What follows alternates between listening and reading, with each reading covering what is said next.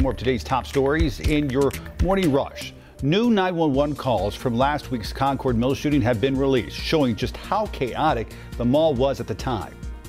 There was a shooting at Concord Mills Mall just now. Okay, what do you... There's active shoot at Concord Mills Mall. What do you see? I don't see anything. I work at Rent Crafters, and I just heard several shots just ring out, and people went running. Police also say the suspect they shot has now died. The two officers involved in the shooting are still on leave. State investigators are still looking into what exactly happened. A bill that would almost ban all abortions in South Carolina heading to the Senate floor today. The measure passed in a Senate committee hearing yesterday by a 9-8 vote. The senators spent over 5 hours discussing the bill and removed the exceptions for incest and rape. That means as of now, the bill would only allow abortions to save a mother's life. Good morning, I'm Tradisha Woodard. Today, the new Piedmont Medical Center will open its doors to the community in Fort Mill. And the 200,000 square feet facility will have many services, including a full service emergency department, labor and delivery, and an intensive care unit. Officials say this will be the start of a new beginning for residents in York County. Today marks 1 year since 3-year-old Isaiah Figueroa was shot and killed in a late-night drive-by shooting in northwest Charlotte. Figueroa was killed when 150 shots were fired towards his home on Richard Roselle Drive. His 4-year-old sister was also injured. Police have arrested 3 people in connection to that shooting. I'm Bree Jackson in Washington. We're learning new details about some of the highly sensitive documents seized from former President Trump's Florida home. The Washington Post reports that some of the documents were not just top secret, they were on a need-to-know basis. According to the Washington Post, the materials seized from the former president's home included highly classified information about a foreign government's nuclear program. Citing people familiar with the search, the Washington Post says fewer than a dozen or so people would have access to these sorts of records. NBC News is working to confirm the reporting, but the Justice Department declined to comment.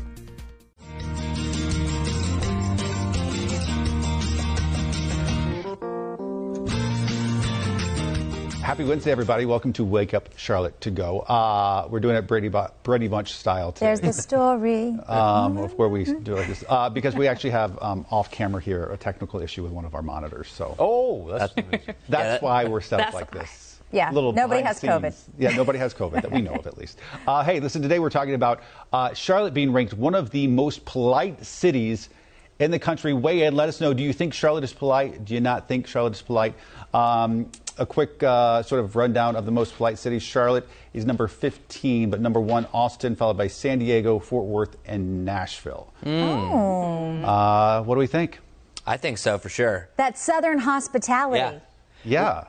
When I first moved down here from Michigan, the last TV market I was in, I was very surprised how friendly everyone was. So it's great to be here. Hey, how you doing? It's good to have you here. See? Let's share a box together. Yeah. That's everywhere. Share the box. Definitely a lot of personable people around. You got a lot of locals who are in business here, so you can just go into a mom and pop shop, a hole in the wall, and just feel at home. So I think, to me, that's what makes it pretty polite. But sometimes on the roads, people aren't so nice. That's the thing, is that the same list has the rudest cities in America. What is the rudest city in America? Philly. Followed by Memphis. And then New York City, Las Vegas, and Boston. I was about to say New York. And here's what they said is what makes a rude city. Let me find rude behaviors. People being absorbed in their phones.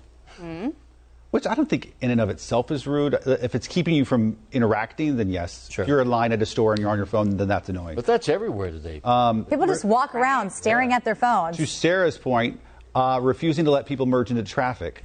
It's horrible. That's not. I don't understand when you're merging. Why the people all of a sudden they speed up. It's like they want to do everything in their power not to let you in, which actually Nate Morabito did a story on merging. And you are not supposed to try to get over early. You're supposed to drive to the very end, and then you're supposed to come in one right after the other, and they're supposed to let you in, and that's how traffic is supposed to flow. There was one time, Ben, I think you remember this, with Sarah, that somebody like cut her off, and she called her cop friend to make sure that they were obeying the rules of the road. I just wanted to make sure I wasn't. No, I called my friend. That's your friend to make sure and that I was confused. This is a long story. But I wanted to make sure I wasn't in the wrong because the way it merges, like, was I supposed to stop there? And anyway, was that Charlotte? Yes, because I think right off here of off of Billy Graham. Charlotte driving. Well, the problem is you have people from all over the country. You have the slower southern drivers taking their time, and then you have people from New York, Boston. I'll admit it, we're zipping and zooming all over the place. So you have the conflicting speeds. I think today people, it doesn't matter what part of the country they're from, they just don't drive well at all anywhere. People it's are gotten impatient. Crazy.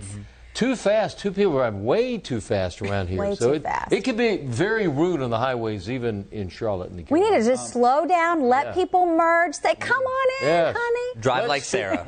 To your point, though, Chris, we have a lot of transplants here. And for that reason, as you go further deep down into this study, it found that Charlotte is #1 for the rudest non-locals, as in the people who are not here locally. Their residents think that they have the rudest non-locals. And it's places like Charlotte, Austin, Nashville, all these places that are rapidly growing and have a lot of influx of people coming in. And all the original, we call them unicorns here in Charlotte, the people who are actually born and raised here, are like, oh, you guys are so rude. So most of those guys have left Charlotte, by the way. I do think that does make a difference. It is hard to find a lot of people who live here. From here. Lots of comments. Sengoba, am I saying that right? Said Charlotte is a polite city. They visited in November. Wonderful. So we hope you had a good time when you visited. Just Jean is not convinced. Yeah, right. Southern hospitality scam. No, yes, ma'am. No, ma'am. How you doing? Great, and congratulations, Charlotte. Fiona, our viewer from Ireland.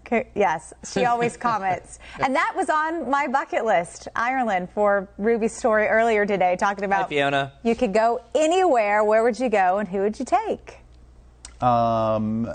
Any other? No, okay. So, yeah, weigh in. Let us know. What do you think?